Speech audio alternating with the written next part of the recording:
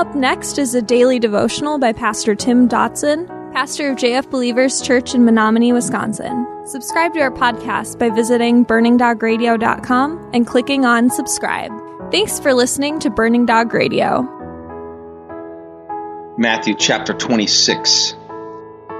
Verse 51 says, "Behold, one of those who were with Jesus stretched out his hand and drew his sword and struck the servant of the high priest and cut off his ear. One of those who were with Jesus, quote unquote. Now, from other Gospels, we know that the one who lost the ear was a man by the name of Malchus, and the individual with the sword, well, that's none other than our Peter. Our I won't deny you, Peter.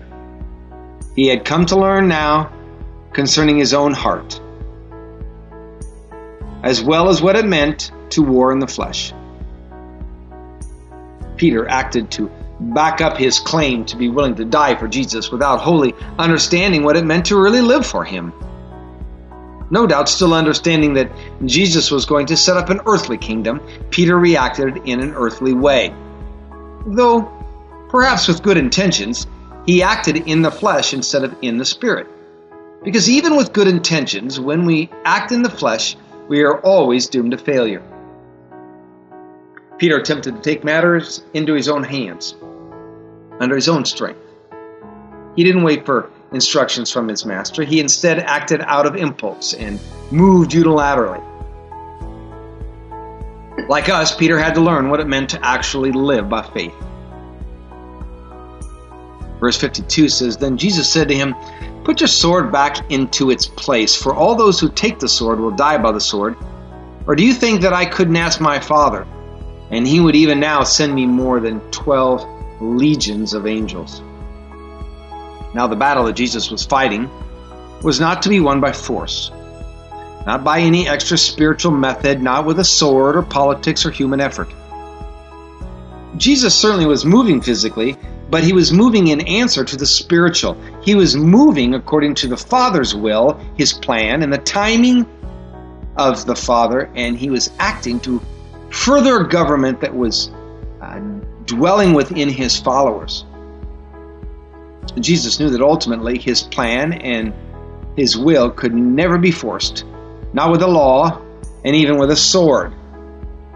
Luke tells us that Jesus healed the ear of Malchus and then turned to remind Peter with a statement that should echo down through the years, even unto the hearts of modern man, that such methods are not his way. He reminds us that if force was the answer, he could call 12,000 angels. Strong's Concordance tells us that such a number could measure up to 82,000 angels. And we know in Scripture that we can read about one angel in the Old Testament who in one night, killed 185,000 soldiers. Verse 54 says, "How then would the Scripture be fulfilled that it must be so?" Despite whether Peter or any man since truly understood or agreed with Christ's actions and his methods, and Jesus had a plan, just as surely as he does today. And it's not as if this plan was or is a secret. Scripture did and does detail this great plan if we're willing to read it and accept it. Verse 55, "In that hour, Jesus said to the multitudes, 'Have you come out against a robber with swords and clubs to seize me? I sat daily in the temple and you didn't arrest me. But all this has happened that the scriptures of the prophets might be fulfilled.' Then all the disciples left him and fled."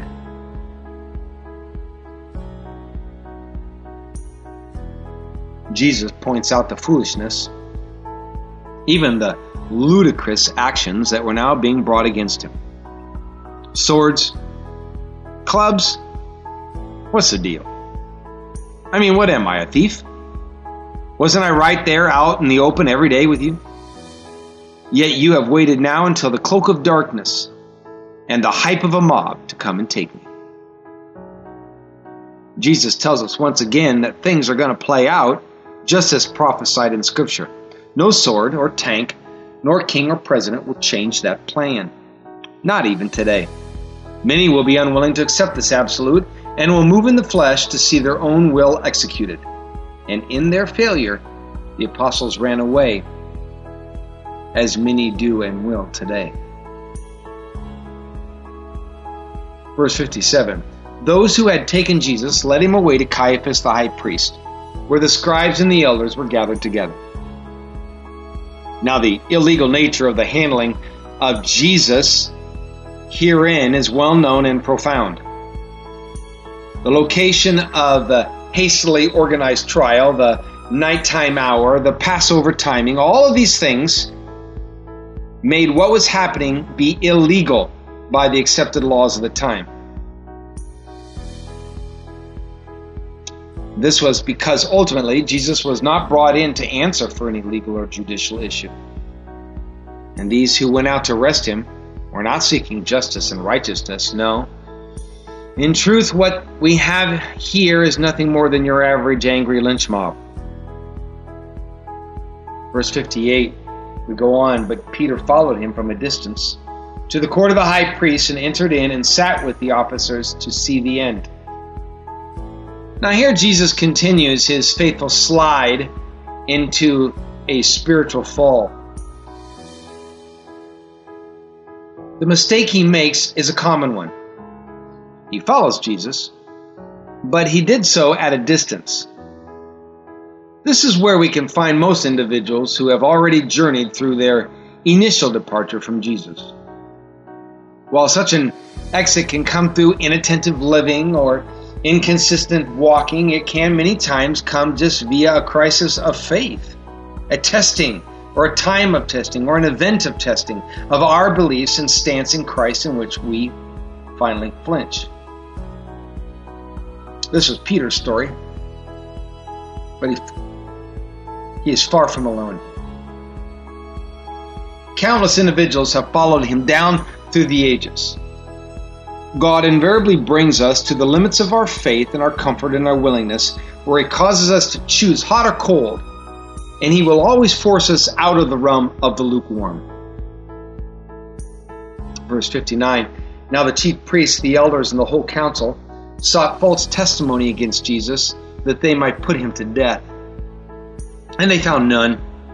Even though many false witnesses came forward, they found none. But at least 2 false witnesses came forward and said, this man said, I'm able to destroy the temple of God and to build it in 3 days. Now, the case against Jesus was weak, to say the least.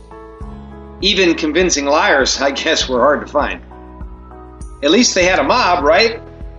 That's always helpful, if not essential, when you're up to no good. As usual, all the religious rules that they themselves had established went out the window when it served their desired end. Failing to find any criminal activity on the part of Jesus, these shady characters resorted to an age-old favorite, twists of Scripture.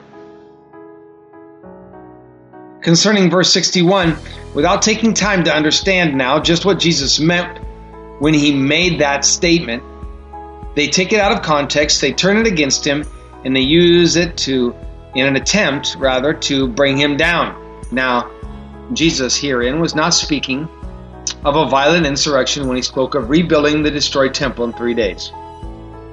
He spoke rather of his crucifixion, his death and resurrection. He was the temple that he spoke of. That was our daily devotions by Pastor Tim Dodson. For more information about Pastor Tim and JF Believers Church, visit jfbelievers.com.